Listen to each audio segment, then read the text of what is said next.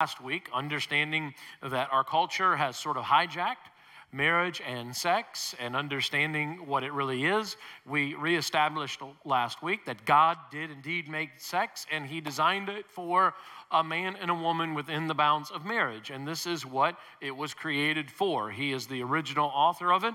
If you missed last week, what we decided to do was talk about some lies that our culture has embraced, and then some truths that we needed to embrace to kind of kick off this series. And all that's going to matter. And if you missed it, go to our website, which is newwalk.church. We have an app as well that you can get on Android or Apple devices that you can download. You can watch past sermons there, or you can go to YouTube and you can see our past sermons to catch up on this series by going back to last week's time together. But one of the things I was talking about is how we got to understand that, you know, if we're going to make a journey towards purity, and I was basically sharing, if you're somebody here in our audience, last week I said, and you want to make a journey towards purity and move away from this unhealthy thing going on in our culture sexually, of course, God receives you with open arms. But I shared last week that a challenge in that, one challenge, is being around right people.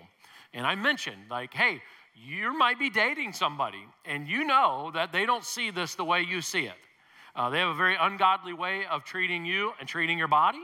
And so I just said, you know, you may have to break up with somebody, so let me just share with you a message I got this week from last week. Ready? Pastor Gary, after church last Sunday, I was supposed to meet a man for lunch who I had been dating. You gave me a lot to think about last Sunday in church. So I went home from church, and I realized his actions were not one that honored God and my body. So I broke up with him. Yeah, all right. Good start right there, for sure. I'm going to continue digging into this a little bit more, and I want to look at a scripture that anytime, you know, I'm wanting to kind of get at least into this topic in some way or another, I oftentimes go to Song of Solomon, and this is a rich text. I think in some church people, theologians will say, well, this is a book of the Bible that's about God and Israel. No. Once you go through what we're going to read today, you're going to be like, I'm pretty sure I know what that was about. And so I'm going to walk through this, and we're going to kind of see, and over the past, for different topics, I've talked about it in different ways. What I'm going to do in our time together today, something a little bit different, I'm going to take things out of one particular chapter, Song of Solomon chapter 4, and what you're going to see in there is kind of a reference to what makes the very best sexually within the bounds of marriage. Kind of some tips for this. So maybe you're single. Well, one day, this will be very applicable to you. Maybe you're married, of course. This will be applicable. So everybody here should be taking notes, but we're going to kind of see kind of this roadmap in Song of Solomon 4 for what makes it best within marriage. What we know is because God did create this, he's created it in such a way to bring a very close, great closeness with our spouses, a closeness together. We were designed through the way God set this up is that, you know, our spouse would be everything, fulfilling everything in that area of our life. And this becomes something that can be very, very powerful in a marriage if you understand it well. But let's be honest, it can also be a source of great conflict in a marriage. And so we have to understand it. And I was thinking about, you know, our time together today, and since we are talking about marriage, I always like to give little helpers, you know, to people who are maybe married here in our audience. In fact, I have a book I want to give away to maybe our newest newlywed here in the audience. And I don't know who it is, so I'm just going to shout this out. Or maybe, like, if you have been married, say, in the last 6 months. Is there anybody that's been married? You'd raise your hand and say you've been married in the last 6 months. Anybody? Raise your hand. Okay, we got over here. Anybody else that I'm missing? Oh, sorry, got over here. Was there 2 sets of hands over here or just one? In the last 6 months, you've been married? No, anybody else can beat that? Oh, no. All right, so I have a book. If somebody can walk that over there, I don't know, Lee, if you can give that to her, that'd be great over there. Congratulations. There you go. Guess what I'm giving her? A book on sex and marriage. Yeah, she's going to need to know about that, both of them. I have another book I want to give away to maybe somebody who's been married the longest? So let's find out. Is there anybody in our audience who's been married 50 years? Okay, first of all, 50 years? 50? Wow. Okay. All right, so we got to work through this. 55? Any 55 married? Okay, whoa, 55. Anybody else? Okay, another one, 55. Okay. Here? 56. 57. 58. Yeah, 59. 60. We're down to one? How many? Huh? Okay, and 60. How many years total? 67 years, y'all. Yeah, that's awesome. That's awesome. All right. Would y'all send this book back to them as well? Thank you for that. And guess what I have for them? A book on marriage and sex. That's right. Because you know what? It doesn't matter how long we've been married, we got to be paying attention to this stuff. And so we're going to walk through this together. Let me just kind of help us go back and understand just the richness of the way God made this. Let me take you to, if we study historical writings about marriage, going back to Old Testament times and how God set all of this up. If I could just bring you to the place of seeing this here visually. First of all, imagine the ceremony. History tells us this is kind of how it went down. All right? So the husband and the wife would be facing the priest, and so you could very similar to what we have now, right? We have the groom, often he'd be over here on the right, if we're facing the priest, and the bride be over here on the left from the audience view, and we would see the priest there. They would approach the priest, and something interesting, I mean, this is a special occasion, and so something that was a part of that is oftentimes you would see that the groom would have a sword on his hip during the ceremony. And there's a symbolism to that, but a reality as well. He would wear the sword to fend off any enemies that were trying to wreck the ceremony. And so he's like, yeah, if you get near my bride-to-be, I'm going to cut you. Basically, is like, I got the sword right here. But there's a symbolism as well. And the symbolism was, I'm a defender of my family. Not just physically, but spiritually as well. Like, I'm the leader, and I'm going to fight for this thing. They would turn, very similarly, when the ceremony was over, they would turn towards the audience. And they would be arm in arm, like we might do today. Now, this would put the groom in a very different positioning, because now his arm that might be used for the sword for protection is now in unity with the bride. And as they faced the crowd, it would now be, okay, he's a little defenseless because his arm is taken. But as he faces the crowd, the new symbolism is, hey, the crowd's got you now. The families that are there, the unity of the marriage and the husband and the wife, like their families there, and what they would say is, you know what, we're here to fight for your marriage. We're here to fend off the enemy as well. And so the families would join together, and their job would be, they're praying for this couple from now on. They're going to support, they're going to care for, they're going to protect and defend, fight for this couple, because this new couple was going to be powerful, two bloodlines joining together to make something even more spectacular. It's beautiful when you think about it. Like, we're your defender now.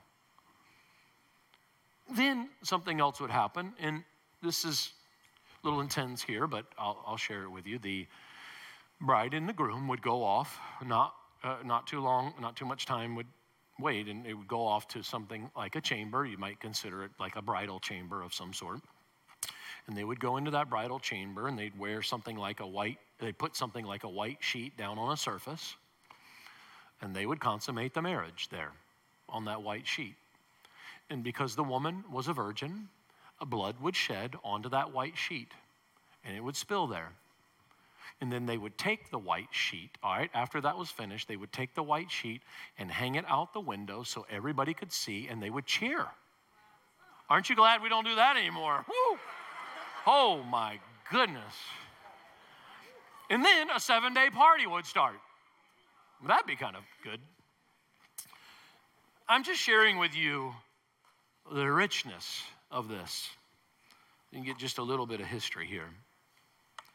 It's powerful. I'm going to read some text that supports all of that I just shared with you. And as a matter of fact, there's a guy who does a commentary, and he said this about the scriptures we're going to be looking at today. Here's what he said.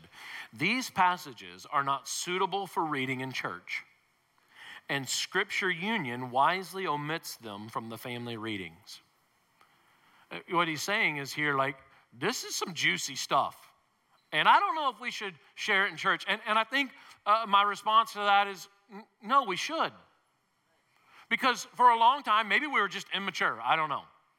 But the church would say, ooh, this is too much. You know, we can't share this in church. We can't talk about it. And so because, like I said last week, the church won't talk about it, culture has taken it. So, oh, church, you don't want to talk about it? We'll talk about it the way we want to talk about it. And so as we go through this, I want to give you, as we kind of unpack these juicy scriptures, I'm going to give you 6 things that I think will cause us to have better, great marital sex. And God says, I made this, and God says to Adam, I'm going to give you Eve. It's going to be amazing. And Adam says, all right, let's go. And he's like, how great is our God? Like, this is awesome.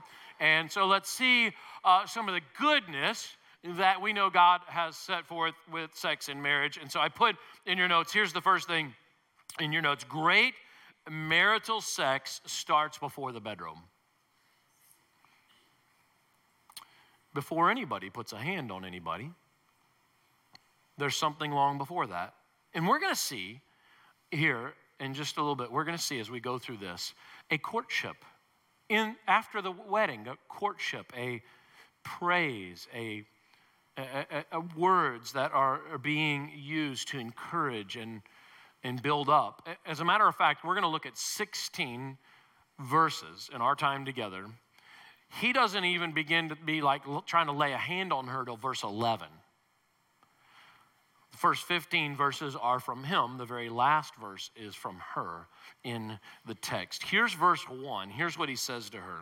How beautiful you are, my darling. Oh, how beautiful. Your eyes behind your veil are doves. Your hair is a flock of goats descending from Mount Gilead. Now, I'll just stop and say this. This is probably not a pickup line we're using any longer. Look at your beautiful goat hair. So we probably just take that, right off the table, maybe find some other way to express that. But you get the sense here, like he's using his words powerfully. Here's a verse 2. He says, your teeth are like a flock of sheep shorn, coming up from the washing. Each has its twin, not one of them is alone. He says, you got your teeth. Wow. And maybe that was a big deal during that time because they didn't have a dentist. And so he's celebrating full set of teeth right here. This is already nice. You understand he's complimenting her? I think men, we would be wise to learn from this. We'd be wise to learn that there are some things that we can do that fill her tank in other ways, emotionally, spiritually, all kinds of ways that help before all of this ever happens. And I think men, because we're wired physically, we forget this. I've been on this journey now. I've been married to my wife, Sean. We've been married 26 years. And in that journey, we've been still learning. And especially me, I'm a slow learner, so I'm learning things along the way. But one of the things that she has taught me, and we've learned together, is our love languages. Mine was a little easier to figure out, but hers I had to learn. And my wife, as a part of things that kind of fill her up, one of the things that I learned is that she values when I do something called acts of service. And what this means, I'll just help you understand this. Acts of service means like she values me doing my part and helping her out along the way. So when stuff is needed to be, like for example, and some of you ladies can relate to this, okay, just as one example about this. Her mindset is like this. If the house is cluttered, everything's cluttered. All right? So she's that's her thing. And so when I step in and I do things, like when the babies were younger, I would, I wouldn't come home and say, oh, I've had a long day because, Well, because you haven't, because you stayed home and took care of kids. That's ridiculous.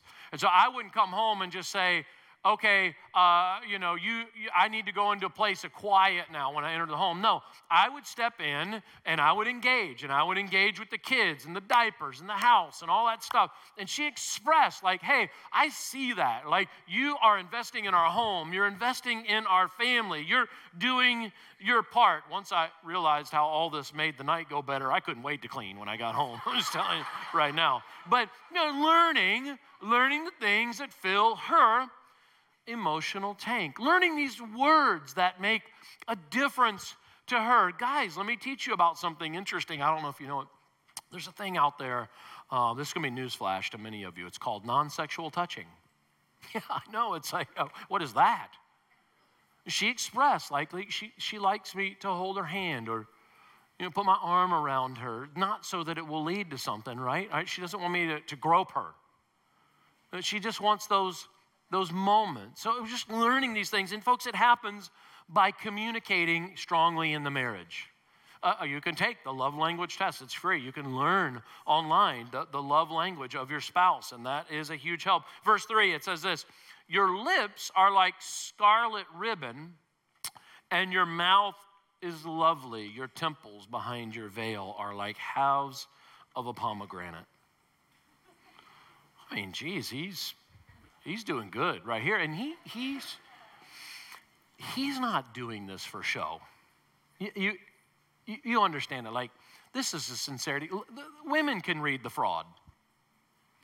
You come walk home from the end of the day, and the first thing you do, you walk in the house, hey, baby. Like she says, come on, this is not going to do it. Like, they understand when it's real. They understand when it's a part of the journey of learning and growing together. And so we're learning this about what it is that causes romance to happen before the romance, the things that make a difference inside the home. Of course, we want to do the things, before the bedroom that we want to look good. We want to look good for our spouses. We want to try to take care of ourselves and do this.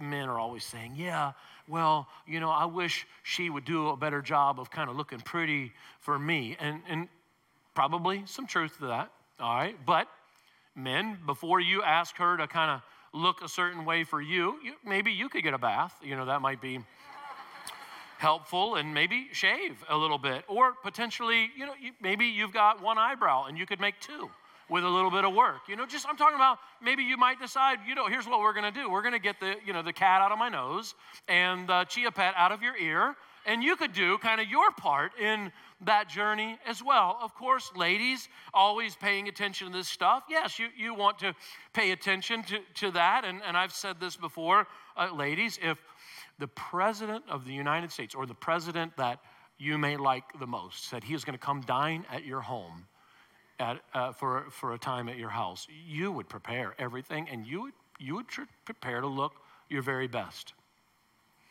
Ladies, he's more than the president of the United States. He's your husband.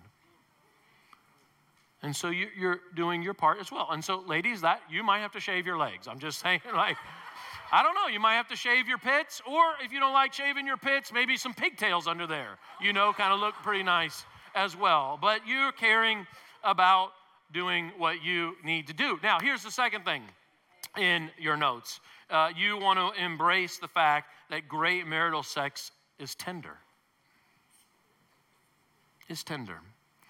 The approach and all that's involved is tender. It goes on in verse 5, it says, your two breasts are like fawns, like two fawns of a gazelle that browse among the lilies. Okay. Men, let me help you see the approach here. It's gentle.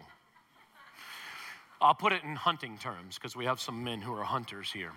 If you're hunting and you look out and you see two fawns, you don't go, hey, scare them away. There's a gentleness there, all right? This is an expression of gentleness and tenderness being played out here in this moment. Men, we have to recover the art of tenderness. Great lovemaking in marriage is tender. It's about respecting your spouse. You don't make her do something uncomfortable.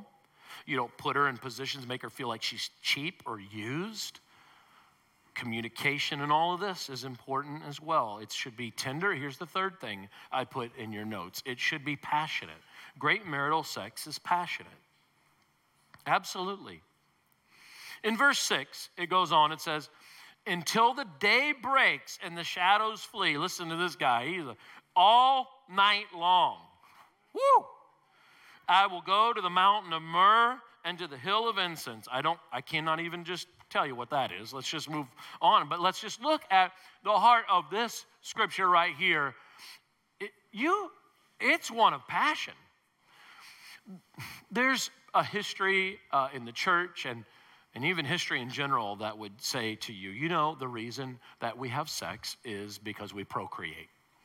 And I'm sure there's some truth to this, but God gave us sex within marriage beyond just procreation. It's to be something passionate and happening. It goes beyond just having children, right? Because there comes a time in our age where we don't have children anymore, but we don't stop.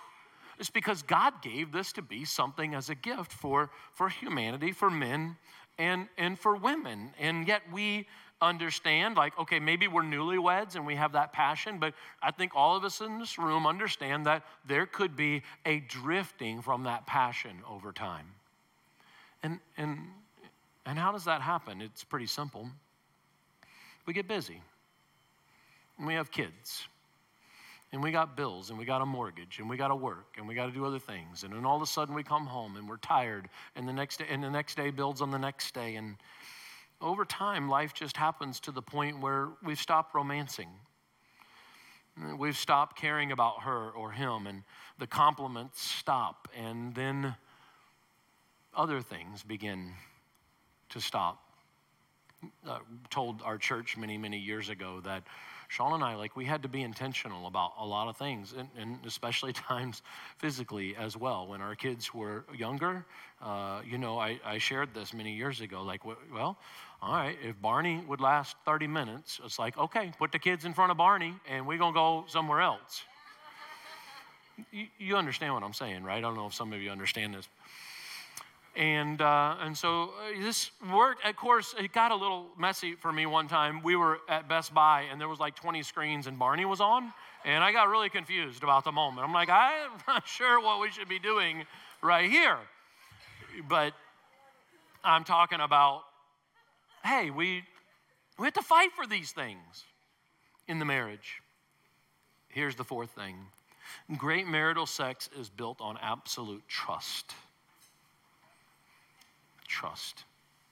It really is, isn't it? This is probably one of the greatest struggles in the bedroom because of so much broken trust. Where there's full trust, there's full intimacy. And where there's full intimacy, this is where you get the very best in marriage and with sex in marriage. And God has made this to be something so powerful. You look at verse 7 and you see it right here. It says, all beautiful you are, my darling. There is no flaw in you. What's he doing right here? He's revealing. He's using words. He's revealing security to her. He's sharing security. He's building that into her. In Song of Solomon chapter 1, she reveals that she feels some kind of way about her skin, because she's been exposed to the sun and it's dried and damaged her skin. And so she expresses that. Here we are in chapter 4, and they're in this setting, and he says, you are beautiful just the way God made you. And when a woman understands that you feel that way about her, it's a game changer. When you can express to her, I want to reassure you, there is nothing I would change about you. It's powerful because, guys, we got to understand, we're in a culture today where women are constantly comparing themselves to other women. And what do they look like, and what do they look like? And then they try to become what other women are. And when we speak that security into them, it causes them to understand, you know what? I don't have to compromise. I don't have to do okay, I can be comfortable in the skin and way God has made me. Ladies, men need that security, and especially I'm talking about words right now. Men can get insecure. In fact, I'll just say this, and no man wants to agree with this probably, or many might not. Men are emotional about this stuff when it comes to sex. There's a man right now. No, I'm not. It's all physical. I said last week, I can prove it that it's not physical, and I did some stuff. It's not just physical, and we talked about, gave an example last week, and so I won't do that. But here's how I can prove that sex is emotional for men. If you're married and your wife rejects you multiple times, you get emotional about it. You just do. I know you don't want it, but you do. And ladies, if you use the wrong words towards him, it affects him emotionally. It deep as well. And it sets him off in a different way. And so we understand, like we're paying attention to our words, and in the marriage, words matter, ladies. I know you might think that there's something unusual about him, that must be really sick because he likes sex a lot. No, he's wired that way. And it's important for these conversations and things to be happening as we work through things, because ladies, you were made to be you are his only place he goes to for sexual fulfillment. You are made for, like that's part of something that's important in the marriage. His focus shouldn't be on any other woman, it's you. And it was meant for that. And so it's important to make sure, again, conversations, healthy conversations as a part of this. What ends up happening in our culture today is married people drift from this, and there become cracks in the foundation. And he goes to work or she goes to work, and attention is given, and things begin to happen. And it's just one way. There are many ways, but it's one way the enemy gets in and starts doing some stuff and gets involved. Communication, I've talked about that several times. Sometimes we go through seasons of life where our bodies are changing.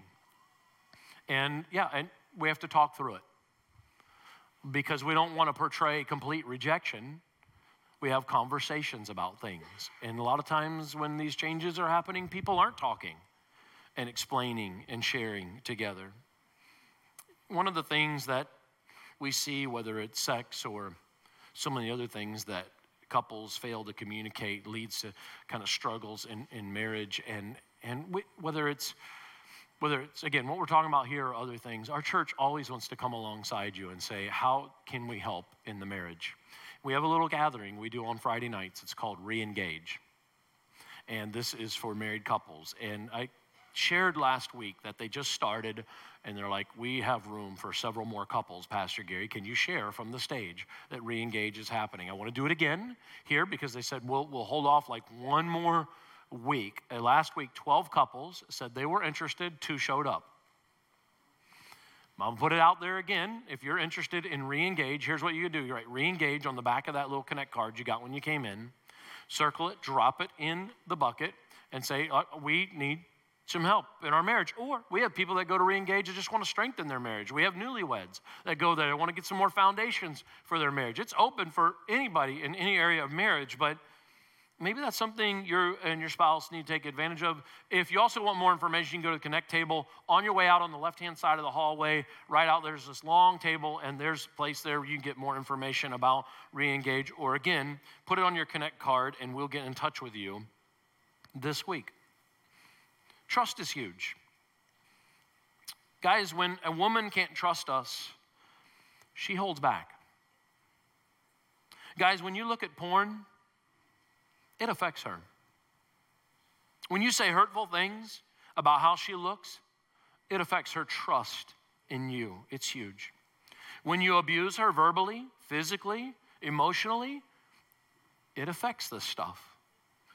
And when you are unfaithful to her in any way, trust is broken, and it is deeply impactful to that relationship. And on top of it all, the times where she's been damaged and broken from previous men in her life and how that's affected her as well. So we're remembering that trust is a key piece to this. Here's the 5th thing.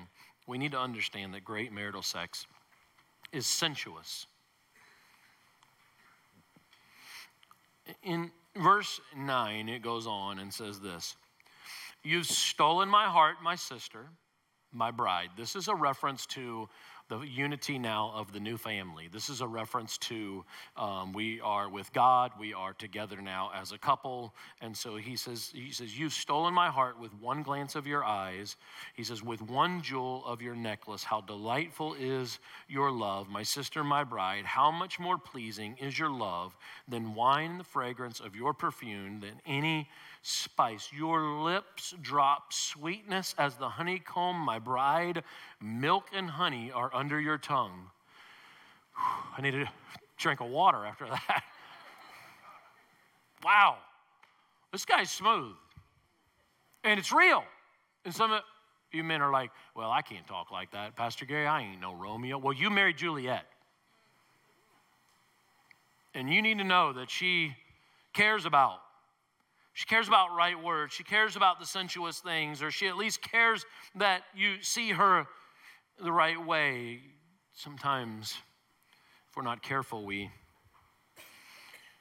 can mess up those opportunities to really build that sensuous part into the relationship. I remember one time, I planned on taking Sean out for a little date, and we trying to set it all up. And of course, as a man, I've got this night planned where, we're going to leave the house at 6, and we'll be here at this place at this time. We'll be at this place at this time. And so I got the evening kind of planned out. And, I get ready pretty quick, because that's what guys do. And so I'm ready, and I'm out in the living room, and I'm sitting there, and I'm waiting, and I knew we had to leave at 6, and it's way past 6, and she's still in the bathroom getting ready. And so here's what I hollered out: "Hey, what's taking you so long in there? We got to go." Like, oh, geez. Before I just remind you how stupid that was, here's what was hurtful. The next words out of her mouth: "I was just trying to look beautiful for you." This was a killer for the night, as you could imagine. And as a part of this journey together, we see, again, we've talked about words, we're talking about actions, we're talking about times where we have to care, and times where we take the steps to go the extra mile with the language we use and the things that we try to accomplish. There are people right here now. You say, "Pastor Gary, I would really love to have date nights, but we don't have no money." Well, again, you got to get a little creative about the situation. All right, because you're going to fight for it. All right, so you figure out a way to have food at home, and you figure out a way either to get the kids to another house, or babysitter, or you're going to start dinner at 6:30. The kids are there at the house. I give them a big thing of NyQuil and just no, don't do that. That's not advice. That's real. So please don't do that. But I'm talking about figuring it out, guys, figuring out how we can have these opportunities together. And ladies, because he's visual and because he cares about things, again, I mentioned this earlier, you're doing your part. I don't know if any of you remember a character many, many, many years ago, and his name was Gomer Pyle. Does anybody remember Gomer Pyle? Yeah, some younger people are like, "What?" Anyways, Gomer Pyle, when he'd get on the scene, he'd say, "Surprise, surprise, surprise." Well, ladies, you could have some surprises for him. All right, it's because he's visual. All right, ladies, because he's visual, okay, you might have to upgrade, some things underneath. Like, what I'm saying is, the 12-pack of $2.99 Walmart panties may not be the avenue here, Like, you may have to figure something out. So, okay, you know what I'm talking about. It starts in the bedroom. It's tender. It's passionate. It's built on trust. It's sensuous. And then here's the last thing. Great marital sex is holy. Man, when you have a man and a woman in marriage, chasing after God, unified sexually, it is the most... Some of you don't believe me because you don't know. You don't know how powerful that is. And I get it. You don't know because you don't know. You're kind of dabbling in low-level things. But when it's in the bounds of marriage, two people chasing after God, it's another level. And it is right, and it is pure, it is holy, and it is powerful. Here's what it says in verse 12. You are a garden locked up, my sister, my bride. You are a spring. You are spring enclosed. You are a sealed fountain. He's saying you saved yourself for me. You're a virgin. You saved yourself for me. You're pure. In verse 13, he says, your plants are an orchard of pomegranates, a choice fruit, and all the finest spices. There's a regular conversation in this text about gardens. And in prior texts and parts of Song of Solomon, it talks about, you know what we got to do? We got to keep the foxes out of the vineyard. Because the foxes trample on the vineyard. And what is the foxes? It's the things of our spiritual adversary, Satan. He gets involved in the playground sexually and tramples over the vineyard. We see here this portrait of a healthy garden, healthy product, because somebody cared about sexual purity. It says, you are a garden fountain, a well of flowing water streaming down from Lebanon. And then she says to him in verse 16, awake north wind and come south wind, blow on my garden, that its fragrance may spread abroad. Let my lover come into his garden and taste its choice fruits. Wow. I don't know. Maybe that commentary guy I shared at the beginning, he said this wasn't suitable for church. Maybe he's right. Maybe we shouldn't talk about it. Or, as I was expressing earlier, I think he's wrong. We should talk about it. And know these things and learn these things, rebuild these things in our marriage. I want to speak to a people here who maybe this is just as I shared last week, that there's something missing in this area of purity in your life. Like you messed this up a long time ago, maybe. Let me take you back to that scene that I shared with you at the very beginning about the marriage and how that blood was spilled on that white sheet. That signified a covenant and a union, a holy union together in marriage. See, here's the thing. 2,000 years ago, Jesus Christ went to the cross and spilled blood for a new covenant, for a new union between God and humanity, to bring us together, to cause us to be one together with God. And though, as I said last week, maybe your sexual purity, past history is one that is crimson red, as the scripture said. He can take that thing that is crimson red in your sexual history and cause it to be as though it is white as snow. And this is where we lean in to our Creator and say, God, I admit that I have missed this in my life. I've made decisions that were not right, not holy, not pure. And God, I'm ready to turn to your way in my life. And I've watched as people have embraced that new covenant with Jesus and they've been on a path of purity for years, as I said last week, for years to go into marriage, or they've embraced some fact that they had some infidelity in their marriage, but have healed and resealed their marriage through purity and following Jesus. And it happens in this church, and I've watched it over and over. So it's real. Let me pray with you now as we finish our time together. God, we come to you and we know that just right now, there are believers. There are people in this audience who, again, they're maybe even married and they know there's a struggle going on here in their life. God calls us out to confess to him, to admit, confession, that's what that is. God, I have messed this up. I am messing this up. I've made some mistakes. Maybe you're not married. I want to get on this right path. God calls us out. God, you're calling out right now into confession between us and you, just right now, from where people are seated. But we know it's more than confession. God then calls us to something called repentance, a turning away of the way we've been living and turning towards God. So I pray right now, if you're a believer, he's calling you out.